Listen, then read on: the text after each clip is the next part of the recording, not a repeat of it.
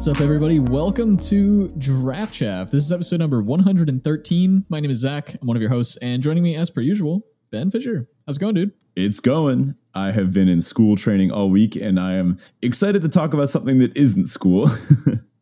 But that's the life of a teacher, I guess. You teachers out there, you know what I'm talking about. I guess all works have training, right? Yeah, I would say so. Well, anyway, training or talking about magic? Easy pick. Yeah. Well, speaking of, this week we are kind of giving a training. In that more training. We're going back to basics once again to talk about breaking symmetry. But before we do, of course, our usual housekeeping. If you're not already in the Discord, check that out if you're interested in chatting anything about Magic. And hey, we're in the spoiler season, so lots of things to talk about, lots of new cards, lots of new mechanics, and we got also sort of the spoilers for the upcoming sets for the year of 2023. So lots to talk about. So jump in the Discord if you're not already in there. The link is on our Twitter page as well as in our episode description. And if you'd like to support the show directly, you can do so on Patreon at patreon.com/draftchaffpod. Huge thanks to all of our patrons who continue to support us each and every week. We are super grateful for you. Perks over there include things like our Draft Doctor series, stickers, show notes, unedited recordings of the show, and our Draft Chaff hero cards sent right to your door, signed by us, and usually altered in some way by Ben to make them funny. All right, on to our Kraken Draft type thing. This is a special one. It comes right out of the Draft Chaff Cube, which if you didn't hear, we just revamped. Check out last week's episode for more details on that. Let's walk through it. All right, first up, we've got Ranging Rafters. This is the an Enraged card. When it gets dealt damage, you can go get a basic, comes in tapped. Pretty solid in the Enraged deck, and it's good if you're just in a creature matchup, but it is a 3-mana 2/3, so probably not where you want to start. Next up, we do have a card that I think is a first pick. Now, we've never drafted this with people before, so it's hard to say exactly what are and aren't first picks as far as power level, but this is an archetype definer. This is Omnispell Adept. This is part of our free casting archetype. This is a guy that lets you pay 3, and you can cast an instant or sorcery from your hand without paying its mana cost from your hand. It's also like a 5-mana 3/4. So this one, I mean, there's like 10 drop instants and sorceries in the set in all colors. We made sure of that. So Omnispell Adept, pretty high pick, I think.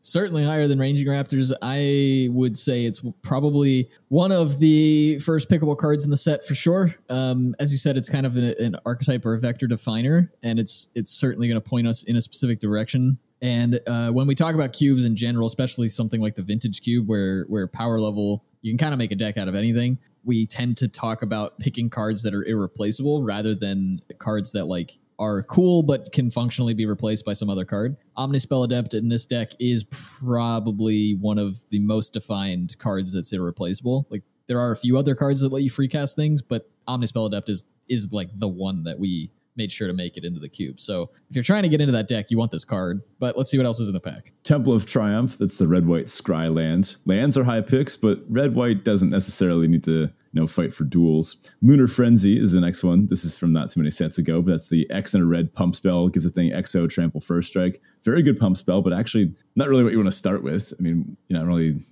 trying to target your own stuff quite yet, although red, green, and white do all care about targeting your own stuff. Next up, actually another archetype definer, Archfiend of Ifnir. That's 3 black for the 5/4 flying, and whenever you cycle or discard a card, put a -1/-1 counter on all of your opponent's stuff, and you can cycle it away for 2.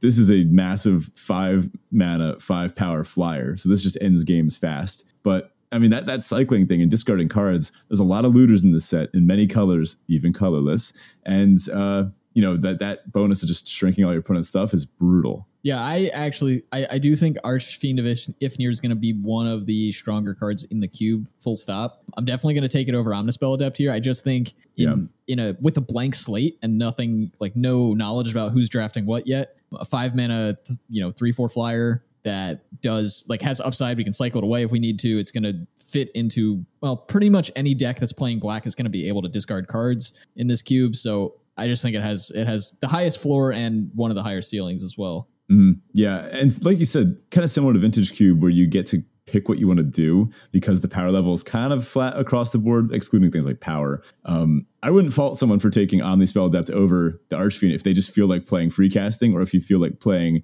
Looting and Reanimator. You have that option. Next up, Gateway Plaza. It's a gate, it's a land. We're not taking that first pick. Nighthawk Scavenger, kind of like Vampire Nighthawk, but it's got more power. This is a bit of a reference to the graveyard because this cares about the number of card types in graveyards. It's good. Good in the life gain deck because it's a repeatable life gain source. Good in the graveyard decks because it gets bigger as you self-mill and mill your opponent and everything. But just not a first pickable card. Now, here's a little bit of an offshoot.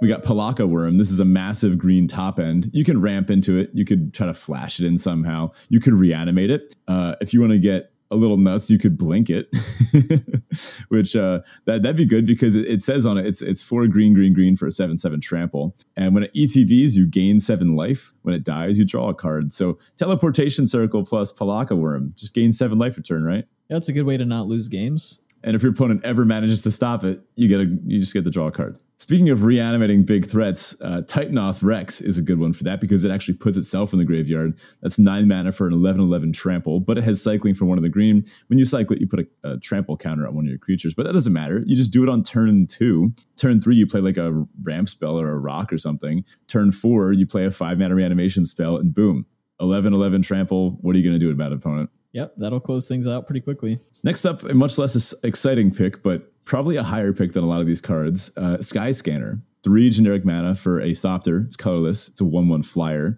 When it enters the battlefield, draw a card. Yeah, happy to put this in just about any deck that can play them. If you were in the Blink deck, you're just getting away with things. Yeah. And otherwise, it's a nice little artifact that replaces itself. It's a good body. A 1/1 flyer is worth so much more than a 1/1 ground creature because there's so many like 2/1 flyers or 1/1 flyers, sometimes even 3/1 flyers, that this ends up being a more valuable body than it's worth. Just a clean 2-for-1 in a lot of cases. All right, well, no pack would be complete without a random butts card. We've got Huatli, the Sun's Heart, in here. That's the 3 mana Planeswalker from War of the Spark with, 7 loyalty. You can -3 her to gain life equal to the greatest toughness among creatures you control, and your creatures deal combat damage equal to their toughness instead of their power as her static effect. Look, you could first pick this if you really want to.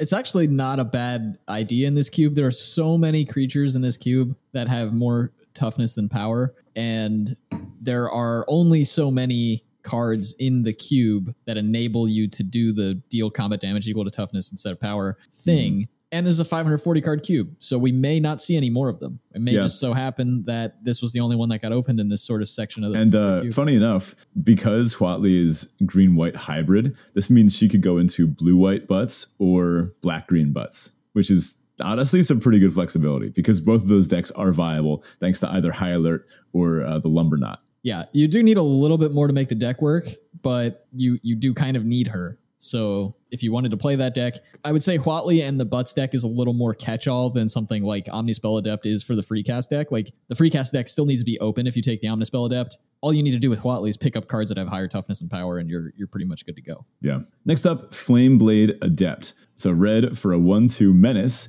And whenever you cycle or discard a card, it gets +1/+0 until end of turn. A nod towards the discarding deck. And this is honestly just a pretty solid 1-drop for any red aggressive deck. I mean, it's a 1 mana 1/2 menace. Like that wears counters pretty well. Good for pump spells. You can blow out your opponent because they have to double block it. It's really hard to get 2 creatures on the ground that can block something like this. And then if they're blocking this, your 2-drop or your 3-drop might be getting it instead. Yeah, I'm still eyeing up a mono red madness deck. And I think Flameblade Adept is like a linchpin in that one. So I think there's room for this in a really aggressive archetype. Not so sure I want to first pick it, though. Yeah, I don't think so. Next up, we have Smelt Ward Minotaur. That's 2 in a red for a 2/3. And whenever you cast an instant sorcery spell, target creature and opponent control can't block this turn. Now, this is a little bit of a weird card because, you might be thinking, oh, which decks can cast the most instants and sorceries? Obviously, blue-red, right? Not really. Kind of more of a red-white top end, weirdly enough. This is almost like a heroic deck top end where you want to have like a bunch of rapid fire instants and sorceries, like the cantrip type things like God's Willing or Justice Strike or things like that. And then all of a sudden your opponent can't block with any of their stuff and you swing in for 1 million damage. Yeah, a little bit of a trap here. I kind of like this card being slotted in as one that feels like it's supposed to go in one direction. It's actually supposed to go in another. Mm-hmm. If you put this in a blue-red deck, I mean, those are just trying to cast one big instant and sorcery on like turn 6. And then you're just not getting full value out of this. I know we're giving away a lot of spoilers for our own cube, but like, whatever. Our last 2 cards are both temples. We got Temple of Deceit and Temple of Milady, the blue-black temple and the black-green temple. So not taking either of those first pick, although, having a green duel is pretty useful in this set. Yeah, I think you could say that about every set ever made. Yeah. Yeah, I don't know that this is a cube where I feel a need to first pick a duel. Yeah, I don't think so. I think you would rather know where you're headed before you try to start picking those up, but I don't think I'd fault you for taking one. I think I'm probably on the Archfiend, the Adept, or the Palaka Worm. Maybe the Sky Scanner if I'm feeling like a coward. Interesting. I'm on Ifnir. Archfiend of Ifnir is my pick here, but then I'm considering the Omnispell Adept and also the Flameblade Adept. Yeah. All right, on to our Fairy Tybalt. This is our Roses and Thorns style segment where we share a high and a low from the past week. Ben, what's going on? All right. Well, like I mentioned, I've been training for a new school. I swapped jobs over the summer. I'm still a teacher, teaching at a different place, though. And this school is so much better than my last one.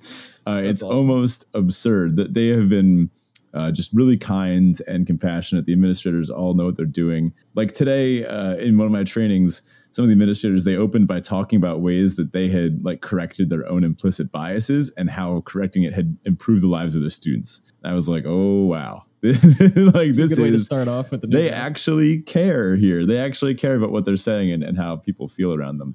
So that was pretty sweet. Also, they keep getting us good food, which, you know, that never hurts. New set coming out. It's about to be spoiler season. Our break is over. Good thing we got the cube pretty much wrapped up while that was happening. And we had a nice lull from the content onslaught, but you know, we're getting ready to get back into it. And the Magic story has been pretty entertaining. I kept up with the main one as they released it over the last few days. It's now finished, and we won't spoil anything right here for anyone, but, you know, catch up. There's some messy parts. Maybe we can wait until a Flavor Town to talk about the specifics. But, you know, as someone who's not super familiar with the old lore, you know, it's still pretty entertaining. My Tybalt this week, I haven't been sleeping enough, which is always annoying. I'm kind of exhausted right now. And to be honest, after recording, I'm probably going to go lay back down. But gotta start going to sleep early, get back in the school mode. And another Tybalt, Arena Cube. They massacred my boy, as they say. I have empirical evidence that I am decent at Arena Cube. I won the decathlon thing. I've got the Jace avatar to prove it. And I don't know, this iteration, I'm just not a fan of it. Yeah, well, you also like average, 60-something% win rate in that in Arena Cube over multiple iterations of the cube. So yeah, it was closer to 70 for a while, but this iteration, it's closer to 30. Nice. So for me this week, my Teferi Zed in general, I've been feeling pretty good. There was a little lull this summer where I was in the dumps, mostly emotionally, but also kind of physically as well. Like I just wasn't feeling great. I didn't feel like I was like going from work and just right after work, just like watching TV all night and like not getting anything done with my life and just kind of vegging out. Yeah. I've been feeling pretty good since, like I mentioned last week, like I needed that vacation much more than I thought I did. And I've been riding that high I'm still riding that high. I've been feeling pretty good. It's good to hear about life in general. That said, my Tybalt is that I have a vacation coming up. Oh, you poor thing.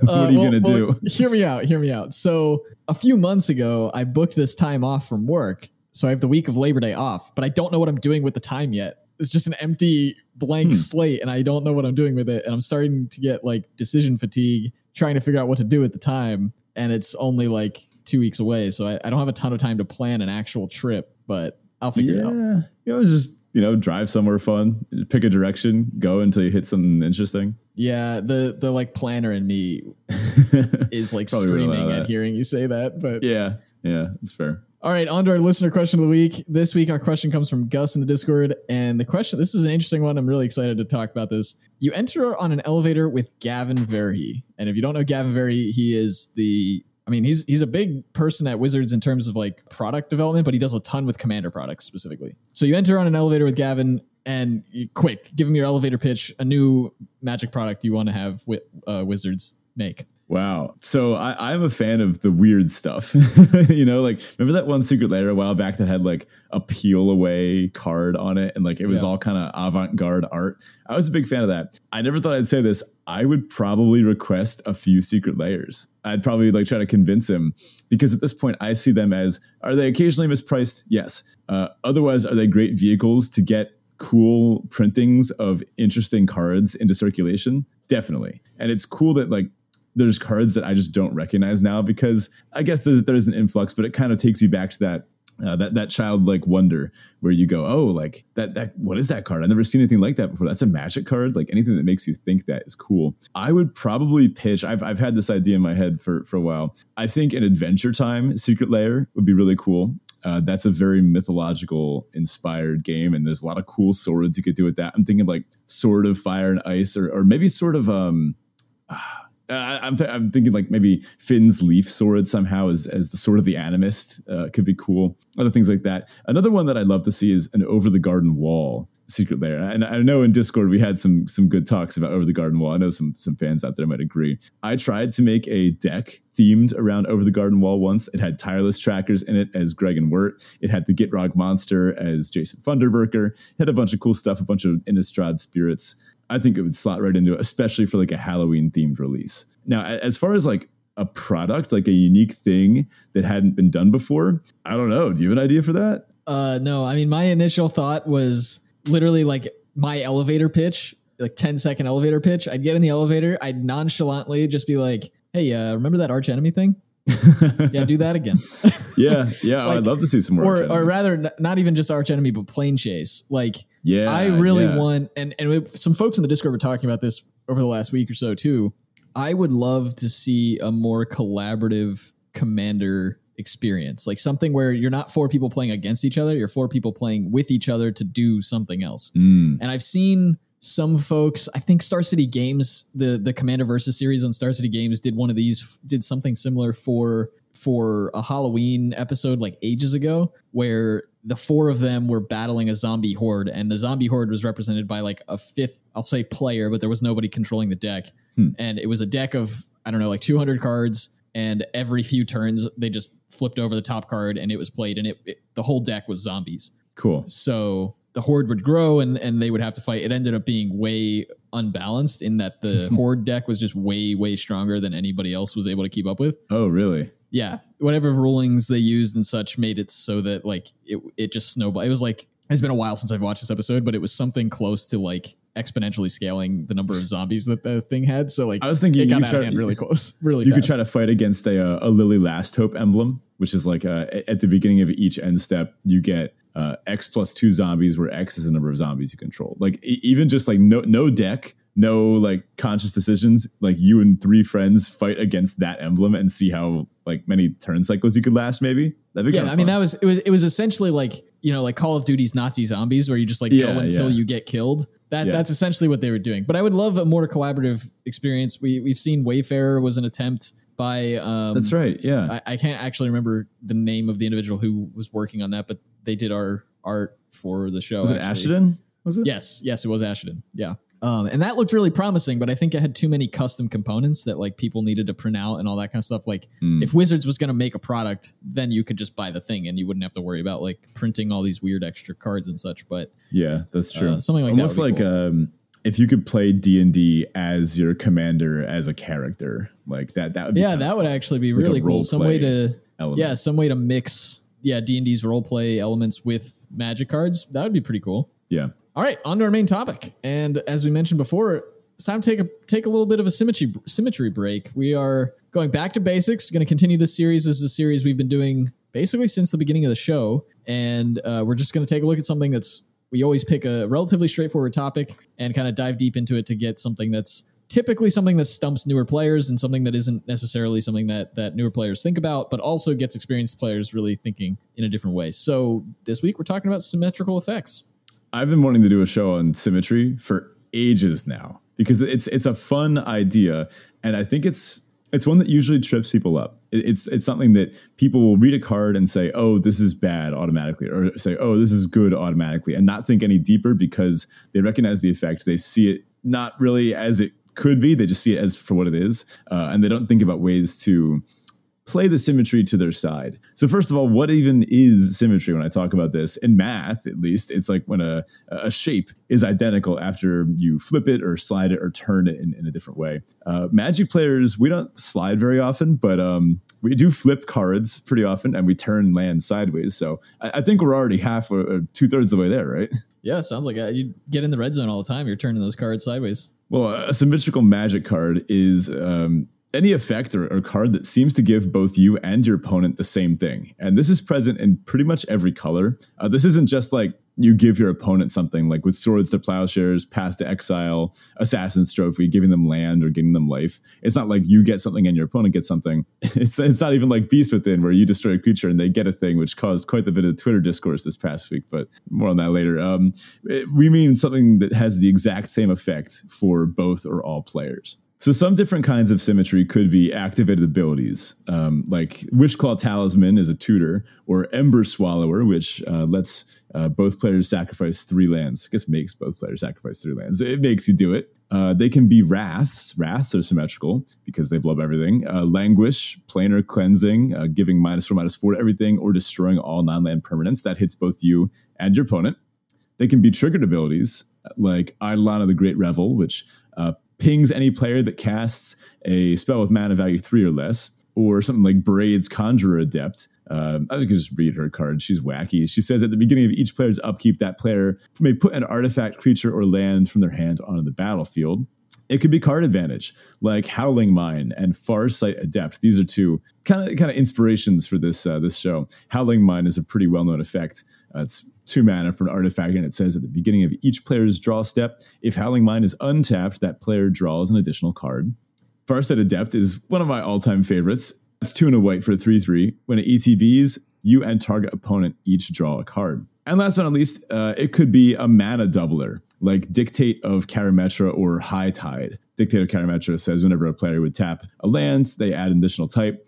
High Tide says until end of turn, whenever a player would tap an island, they add an additional blue. And yeah, I know some of these are a little more specific, like card advantage. Those are triggered abilities. The mana doublers are abilities, or I guess replacement effects. But I just figured it's easiest to break it down into things like activated abilities, triggered abilities, and then those specific subsets of them, such as card advantage ones, or potentially mana doublers if there's an activated ability that does that. Right. So why bother playing cards like this? Some of them seem pretty good. You know, maybe you get to double your mana. Maybe you get to draw extra cards. But then you realize your opponent's also doing that, and then they start to seem kind of bad. So I think we both had this experience with Eidolon of the Great Revel. I was a big Burn player. Everybody that played Burn in Modern played Eidolon of the Great Revel, and I could not understand why you'd put a card in your deck that's going to deal 2 to you every time you cast a card. It seems much worse for you than it does for your opponent. But if you build your deck properly, you can kind of break that symmetry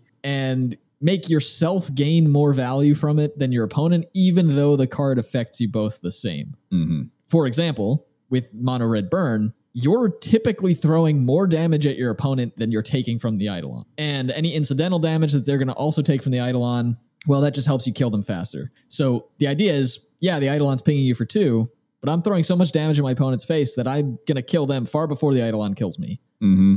Ping yourself for 2, but bolt them for 3, right?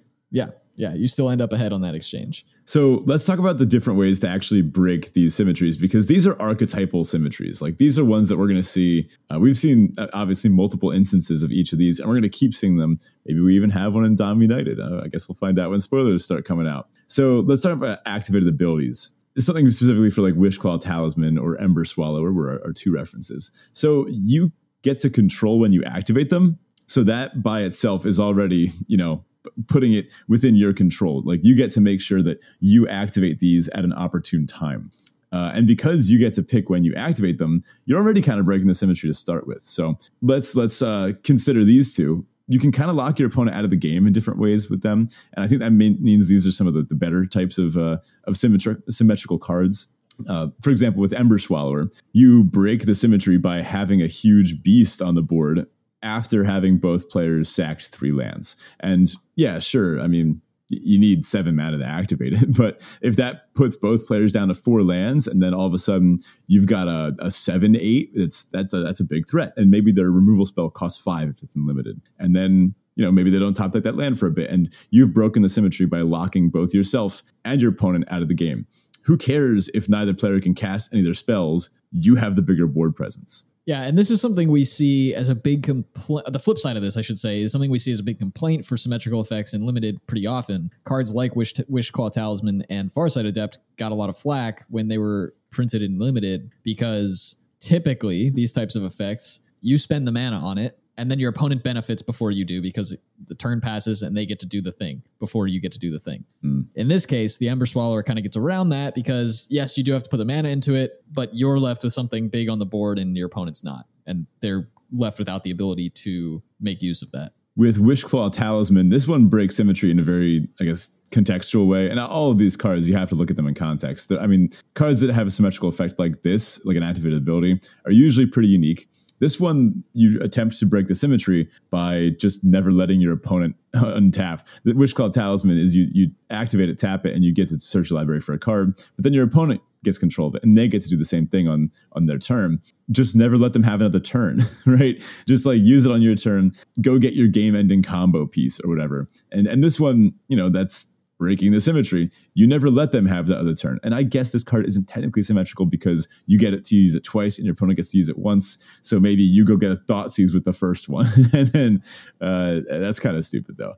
Your opponent does get to untap with it first. So really you do want to win the turn you play it. Right. So the next kind of segment we have is Wraths. These are cards that just blow up the board in some way, shape, or form. They do tend to take, for the most part, they tend to just be destroy creatures. That's the end result, whether they're something like Languish, where you're getting -4/-4, or something like Planar Cleansing or Wrath of God, where they just destroy all creatures. Most of them do have the net result of all the creatures on the board going away. Some of them do have other abilities. Cards like Merciless Eviction, which let you kind of pick, they'll let you pick to destroy either enchantments or artifacts or creatures or whatever. But typically, when you're talking about a typical Wrath, one way to break the symmetry is just to not play any creatures. This is why a card like Supreme Verdict is so good in blue-white control decks, because blue-white control decks don't play creatures. So while you're busy spending your mana building up your board, I pay 4 mana and destroy your entire life's work. Yeah. And if a blue-white control deck played creatures, it would be bad, right? Because then you are letting the card have its symmetrical effect. If you play 2-drop, they play 2-drop, they play 3-drop, you play 3-drop, and then you wipe the board. You had your symmetrical effect, and that's what the card does. That's why sometimes Wraths are or aren't good in certain limited decks. If you're playing like a mid-range deck, typically you do want the Wrath in your limited deck as kind of like a fail-safe. If your opponent gets off too fast and maybe you missed some land drops for a start, it can be good to come back from. But there's sometimes when you're playing a Wrath in limited where you just get ahead on board and you're like, I don't actually need this, even though you draw it, and it just kind of rots in your hand while you win the game with creatures. And it's also the exact reason why a card like Settle the Wreckage feels so unfair, because it's an effect that you're used to being symmetrical that isn't symmetrical, and lets you kind of unfairly build up like your side of the board while your opponent just gets wrathed. Yeah, one-sided wraths are some of the more unfair feeling cards in the game. I've been having a lot of fun playing Explorer recently, although I have run into the issue of if a blue-white deck has up 4 mana and 2 mana is white, they could either have Settle the Wreckage, which pressures you to attack with less things, or they could have the Wandering Emperor, which pressures you to attack with more things. The Emperor would kill let's say your opponent's at 5, right? If you full swing with all your huge board of, I've been playing mono green, you full swing with your huge board of green stuff, they settle you and you go, okay, I lose. Or you attack with just your one creature and they go Wandering Emperor, exile it, and you go, okay. They untap and Wrath and then make a token, you're like, okay, I lose. Anyway. It did print Supreme Verdict in Explorer too, so they could have that. Exactly. I do love that green deck though, I'm having a lot of fun. There's 8 1-drop elves in it now, of course I gotta play that. Bringing back the old favorite. Anyway, we mentioned Languish. This is a fun way you can break the synergy on Languish. It gives all creatures -4/-4. Siege Rhino has 5 toughness. There were some mid-range decks in Abzan mid-range times that would play Languish in the sideboard because it just didn't kill your rhinos. And sure, it didn't kill your opponent's rhinos either, but then your rhinos are just smacking into each other and it was whatever. But you could also break the symmetry by playing indestructible threats or creatures that recur from the graveyard, like Cauldron Familiar or something. And if you are playing an effect like Planar Cleansing, something that's going to destroy all non-land permanents, you probably don't want to, as a control deck, play too many planeswalkers or artifacts or enchantments, because then you're kind of fighting against your own vector, right? You're no longer playing into breaking that symmetry. And it's a big reason why white-based control decks don't play cards like Planar Cleansing, because those decks typically they avoid using creatures in favor of planeswalkers and artifacts and enchantments. And when you play a card like Planar Cleansing, you're effectively eliminating the upside of playing rats in the deck. Yeah, it takes a weird control deck to just be strictly instants and sorceries, although those do exist. But white can leverage stuff like Teferis and O-Rings and Banishing Lights and that type of thing. So next up, triggered abilities. This one often comes down to deck building, similar to the activated abilities, but a little less gameplay oriented, a little more deck building oriented. So you can build a deck to maximize the value you get from one of these repeated abilities, because these often happen every turn or in an end step or something like that. So our examples give you some hints. If you put an Eidolon of the Great Revel in a control deck, you're just going to die to it because like all of your spells, you can play it on 2 and then bolt your opponent's thing and then, Doomblade your opponent's thing. And you just end up taking 1 million damage off of it. That's horrible at all. It doesn't align with your vector of winning in the long game. You'll just die to playing your own removal spells and other things. However, if you consider something like Sulfuric Vortex, which is tuna red enchantment, each upkeep, it deals 2 damage to that player. Just, fun symmetrical effect. If you consider that Sulfuric Vortex is going to deal about 10 damage to each player over the course of the game, it's kind of like both players started at 10, and then you only have to find 10 points worth of burn to point at your opponent's face, just like the Eidolon of the Great Revel that Zach was mentioning earlier. Then you can just, sure, you're taking 2, but your opponent takes 3 every time. And if you're at 5 when you get them to 0, then you still win. Now, Braids is a little bit weird. Most players will have artifacts, creatures, or lands. So, I don't know, listener, what do you think? How could you break the symmetry? I'd probably go with like Mana War effects, things to bounce at the creatures that your opponent is putting in, or I don't know, ways to punish them for getting too far ahead or extending on board. Something like a balance effect where you let them dump all their big threats and then you balance them all away and have them all sacrificed. Or maybe other 2-for-1 effects to make sure you stay on pace and eventually outpace your opponent's ETBs. Yeah, again, when you mention these come down to deck building, if you're playing a card like Braids, you often want to think like, what's the worst thing my opponent could play for my deck? Not necessarily just what's the worst card they could play full stop, but what's the card that my deck can't deal with as well, and kind of think about shoring up your deck as you're building it to fight those sorts of threats. Next little category here, card advantage. Now, this one has been the source of countless arguments and countless debates and all sorts of things, particularly inspired by Farsight Adept. I've had many a debate with people about why they think I'm nuts for putting as many of these as I can get in my Zendikar Rising white aggressive decks. And I do it anyway, and it usually works out. So this is like a subset of activated and triggered abilities. A quick question for the listener. What kind of cards benefit the most from drawing lots of cards? Pause, think about it. What kind of deck wants to draw cards the most? Now, this might not be the answer you're expecting, but I would say a deck that can use them quickly and cheaply. A deck with a lot of 1-drops even. Cheap cards pair well with card draw. Expensive cards don't necessarily pair well with card draw unless you're, say, digging for a very particular card like a Wrath. Otherwise, you want to be able to dump your hand and then get more cards to redump. So cheap cards pair well with card draw. A mid-range deck can't make the same use out of a Howling Mine as an aggro deck would want to. This is actually why I love playing Farsight Adept in Zendikar Rising. It fits really well with the white aggressive decks because it cares about dumping your hand, going 1-drop, 2-drop, 3-drop, 4-drop, and then right about when you usually start to run out of gas, the Farsight Adept gives you that extra card, and that can help draw you into other cards and chain Farsight Adepts. It gives your opponent the card too, but maybe they went 2-drop, Mind Rot effect, 4-drop. Like, you're hitting the ground so much faster and more efficiently than they are that it didn't matter how many cards your opponent drew. Now, if your opponent played like a Divination or something like that, that's awesome. You want that. That's essentially like time walking themselves. It does nothing because your plan is to not let them get to maximize the value from all those cards they're drawing. Your plan is to kill them before they get to, cast all their spells. So if you're playing a cheap, low to the ground, aggressive deck that doesn't let your opponent cast all their spells anyway, it doesn't matter if you draw them some cards. After all, dead is dead with 0 cards in hand or 5 cards in hand. So, you just beat them over the head with bug catchers and 3/3 Farsight Adepts, and they can draw the cards they want. Yeah, I think it's also kind of telling. Think about like the last time you saw draw a card printed on like a 2-drop or a 1-drop. You just don't see it because those cards would be absolutely broken. Yeah, what's the one Flash Spirit, Spectral Sailor? Fantastic card, right? Yeah. Yeah, good early, good late. And the way that we're breaking symmetry here is in timing almost. It's like breaking symmetry by tempo, because you are maximizing your efficiency with those cards more than your opponent can. Yeah, think about it this way. If you're just throwing resources at somebody who doesn't have the speed to use them up, say you're like on a website, right? And you're like, you've got tons and tons of traffic going to a website, but the website's not built to handle all that traffic. Well, they're not going to be making any money from sales or something, right? Like if your site can only handle 1,000 purchases per second and you're getting 10,000, you're missing out on 9,000 purchases because your site can't handle. Yeah. The same is true for a Magic deck that isn't built to handle card draw. If you're throwing cards at them and they just can't cast them all, like if you're giving them, I mean, I guess you're giving them selection. They can choose, sure, I'm gonna cast this instead of that this turn. But if all they have to work with is 4 mana, doesn't matter if you're giving them 5 cards because they're still only going to play one of them. Yeah, their best isn't going to be that much better than what they were going to do otherwise, right? Not early in the game when you're trying to capitalize on this stuff, right? Later in the game, yeah, you'll run into some problems. But early in the game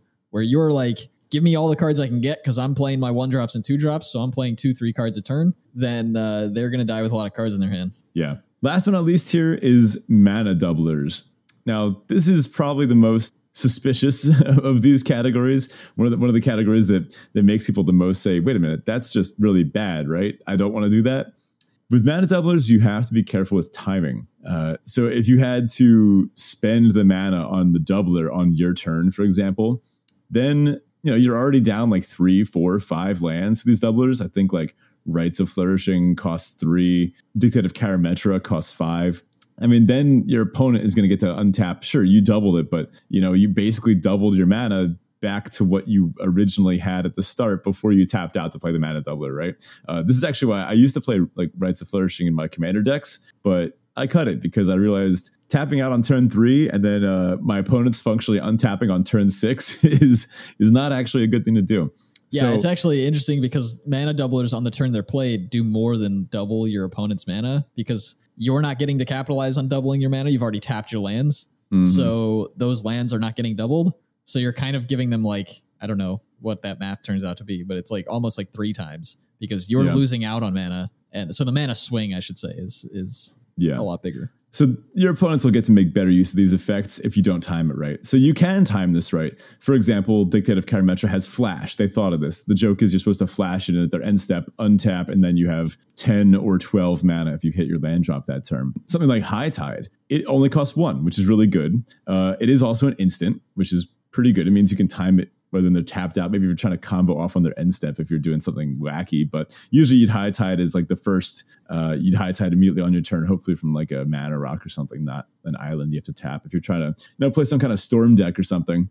And usually you just hope your opponent doesn't have any untapped islands for that one. But as a whole, you really want to make sure that those mana doublers aren't going to give your opponent way more value than they give you. Usually that might mean having like a way to destroy it at the end of the turn, or maybe like just winning the game that turn, similar to Wishclaw Talisman, break the symmetry by just never letting your opponent untap with it. You could make a big splash somehow, maybe wipe all of your opponent's lands or prevent anyone from casting spells the next turn. You can also kind of deck build for this one, similar to the activated and triggered abilities. For example, mana doubling on turn 4 doesn't really do anything for an aggro deck. Like if an aggro deck already dumped their whole hand and they just have like a 2-drop and a 3-drop left in their hand, they're going to play both of them on turn 5 anyway. Now they're just going to play both of them on turn 5 and have 10 extra mana floating. You don't really help them that much, but that does help you if your deck is full of things like Eldrazi Titans. Now, there is one sort of extra way that doesn't fall in any of the categories that we talked about that you can break symmetry, and it's a little cheeky, I'll admit. But if you're just like better than your opponent, you're going to break the symmetry of the cards because you can better use them than your opponent can. This is one that I cited a lot with Farset Adept. I was better at Zendikar Rising than most of the players that I was facing. I was able to use the cards in the set to better degrees, timing my combat tricks better, just a deeper format knowledge. I'm not trying to, toot my own horn here, but toot. I was pushing like 70% win rate or maybe more.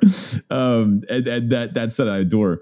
So when I was playing in school with some students and with some other teachers, they were roasting me for playing this card because they were like, it draws your opponent the card. What are you doing? And I was like, all right, man, you just watch. You just wait and see. And I was drawing into combat tricks. I was drawing into kill spells that I was able to leverage and time and use better. If you have a deeper knowledge of the format or of the cards themselves than your opponent, the cards are worth more in your hands. You know, a Magic deck is worth more in the hands of a good player than it is in the hands of a beginner, right? And same with an individual card. So if you're drawing yourself cards at the expense of drawing your opponent cards, maybe you just know how to use them better, you know? Now that this one, you know, be careful with this. Use this power wisely. Like I said, it's a bit cheeky, kind of a joke, also not really a joke. I'm not joking about this one at all. I mean, you do actually see this come to fruition when you think about giving like a pro player a crappy draft deck and then you play against them with like an amazing draft deck, you're still probably going to lose. They're just that much better than you. And those bad cards are going to do a lot more for them than your good cards are if you don't know how to use them. Break the symmetry by just, being better at Magic than your opponent. Great. So hopefully this kind of gives you a little bit of an insight into this sort of topic of breaking symmetry in a way that maybe you hadn't thought about before. Let us know in the Discord if you enjoy this kind of thing. We haven't done a Back to Basics in quite some time. So let us know if these are types of episodes that you'd like to see more of. And come chat about Dominaria United. We've got a lot of spoilers to start talking about, so jump in the Discord. The link to that's in the episode description as well as on our Twitter page. If you'd like to support the show directly, you can do so on Patreon at patreon.com/draftchaffpod. Again, we really appreciate all those who support us. And if you'd like to reach out to us on social media, you can find us on Twitter at draftchaffpod. Thanks, folks, and we'll talk to you next week. Okay, few things to discuss. First of all, did you see the discourse surrounding the Reed Duke Channel Fireball Commander article that was going around? Did it use like the crap, like the fake leak for Shieldred? No, that would have been funny though. Basically, Reed Duke was the one that was for some reason assigned to help prepare the Whatnot giveaway winner to fight against Post Malone for the 100,000 battle, which apparently the challenger won. I don't know their name, but it's pretty cool playing Post Malone, winning $100,000 in a game of Magic. That's dope. But apparently Reed was there to coach the winner in case someone won that wasn't a Magic player, which I think this person may or may not have actually been like a devout Magic player. Either way, Reed decided to comment on his recent Commander studies because he'd been brushing up on it, and he wrote an article on Channel Fireball. It's kind of just like an intro to Commander almost. Just a general overview. He started the article by saying, like, these are some things that I've noticed in Commander recently, particularly just in his experience for helping prep. And he was like, I just want to share some observations. Now, the Commander community, I might say, wasn't the most receptive to Reed's suggestions. So some are pretty funny. One that he suggested was using your one friendly mulligan to try to find Soul Ring. Was the article a satirical piece? Like, did he write it in jest? It was like dead serious. No, he was dead serious. And he was like, unless you have other ramp in hand, if you have no ramp, it's like honestly worth trying to mulligan to find ramp. And he said, if you have your opening hand and you have no ramp in it, mulligan, hope to open with a Soul Ring. Like, that's good. Now, another comment he made was that I think the exact quote he said is he's allergic to giving his opponents free things, like cards such as Assassin's Trophy, or I guess he might not agree with all my points about breaking symmetry here. He might not like Farsighted Depths. I don't know. Maybe he would. But anyway, he said he is not a big fan of Beast Within, a pretty format-defining spell in Commander. That's 2 and a green instant. What is it? Destroy target non-creature permanent, if I remember? Or double check me on that. Yeah, I thought Beast Within did hit creatures, but I'm checking. It might just be destroy target permanent, and then its opponent gets... Yeah, destroy target permanent, its opponent gets a 3/3 beast. Now, this has been like a staple of Commander for ages, and Reed basically said, cut it, because you're giving your opponent a body. And there were a whole lot of quote tweets and replies that were just a little butthurt about, a Magic Pro high roading in on the casual Commander scene and being like, hey, everyone, like, this card isn't actually that good. I'm on Reed's side here, 100% fully. I have cut Beast Within from pretty much every Commander deck I have, and like 90% of my Commander decks are green. So, except I tweeted this out. I don't cut it because it gives your opponent the token. I cut it because it costs 3. Who's playing 3-mana removal? What are you people doing? Like, have you heard of swords? Have you heard of Fatal Push? Like, I don't know. Conditional stuff aside, I think Reed's article is really good. I think it's like pretty much all just correct. And this is one of the best players alive saying that he's made a bunch of observations and sharing it. And the first knee-jerk reaction was like, what are you talking about, man? Get out of here. Like, I don't think you should do that. That's magic. Yeah, anyway, if you find the Channel Fireball thread, their Twitter page has been popping off kind of in defense of Reed's article. It's been pretty funny to see. If you want a bit of a laugh and some nonsensical Twitter discourse, I recommend giving it a look. Anyway, before we bounce, today was spoiler day. I didn't get to watch the stream yet. I got back from school training and I hopped on to record, but Lily of the Veil is reprinted with some incredible work. Look at that Lily. Yeah, I have to say, though, I better get an explanation as to why that mirror is showing the front of Liliana and not the back of her. Oh, come on. I don't think I can get over that. What's right. going on? All right. Funny enough, I just watched the movie Us by Jordan Peele last night for the first time. I'm on a bit of a Jordan Peele kick. I watched Nope like a few weeks ago. I mentioned it on the show. Fantastic. I liked Us a lot as well. Not quite as good as Nope in my book, but this is literally a scene from Us. It's like a girl in like a fun house and she goes up to a mirror and her reflection is facing away from her and then like turns around and it's like, oh, that's good stuff. Yeah, but, that's fine. Like I've seen this. This is like a trope in horrors and such. Yeah. It has been. But give me an explanation. I want to know about that mirror. There better be an artifact that represents it. Okay, well, here you go. You see that woman up front? That's Liliana. And you see that reflection in the back? That's of the Veil. I hate you. It's done. Anyway, Shieldred leak was fake. Can you believe it? Yeah, so it's kind of funny. This is the first fake leak we've had in probably ever. Like it's they've been all a long been time. right It's for very the last rare. year, like multiple years. They've been correct. This is the first one that was happens. fake, and I kind of hope WotC spoiled the fake one on purpose. That'd be pretty funny. Anyway, Shieldred is 2 black for a 4/5 death touch. Whenever you draw a card, you gain 2. Whenever opponent draws a card, they lose 2. Yeah, I mean, it has the same, funny enough, anti-symmetrical effect that we've seen on the Praetors so far, like with Vorinclex and with Urabrask. I mean, I guess what's the blue one? What's his face? Jin Gitaxias. Jin Gitaxias too, with countering spells. Yeah, I mean, this is right in line. 4/5 death touch, pretty big, and it's going to start draining a bunch. Is this just like a Siege Rhino? Is this worse than Siege Rhino? It's monocolored.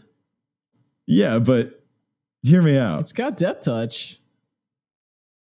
Okay, so let's think about this. You cast this, you pass the turn. Like you tap it on turn 4 unlimited, you pass the turn, your opponent untaps, they draw a card, they lose 2 immediately. Yeah.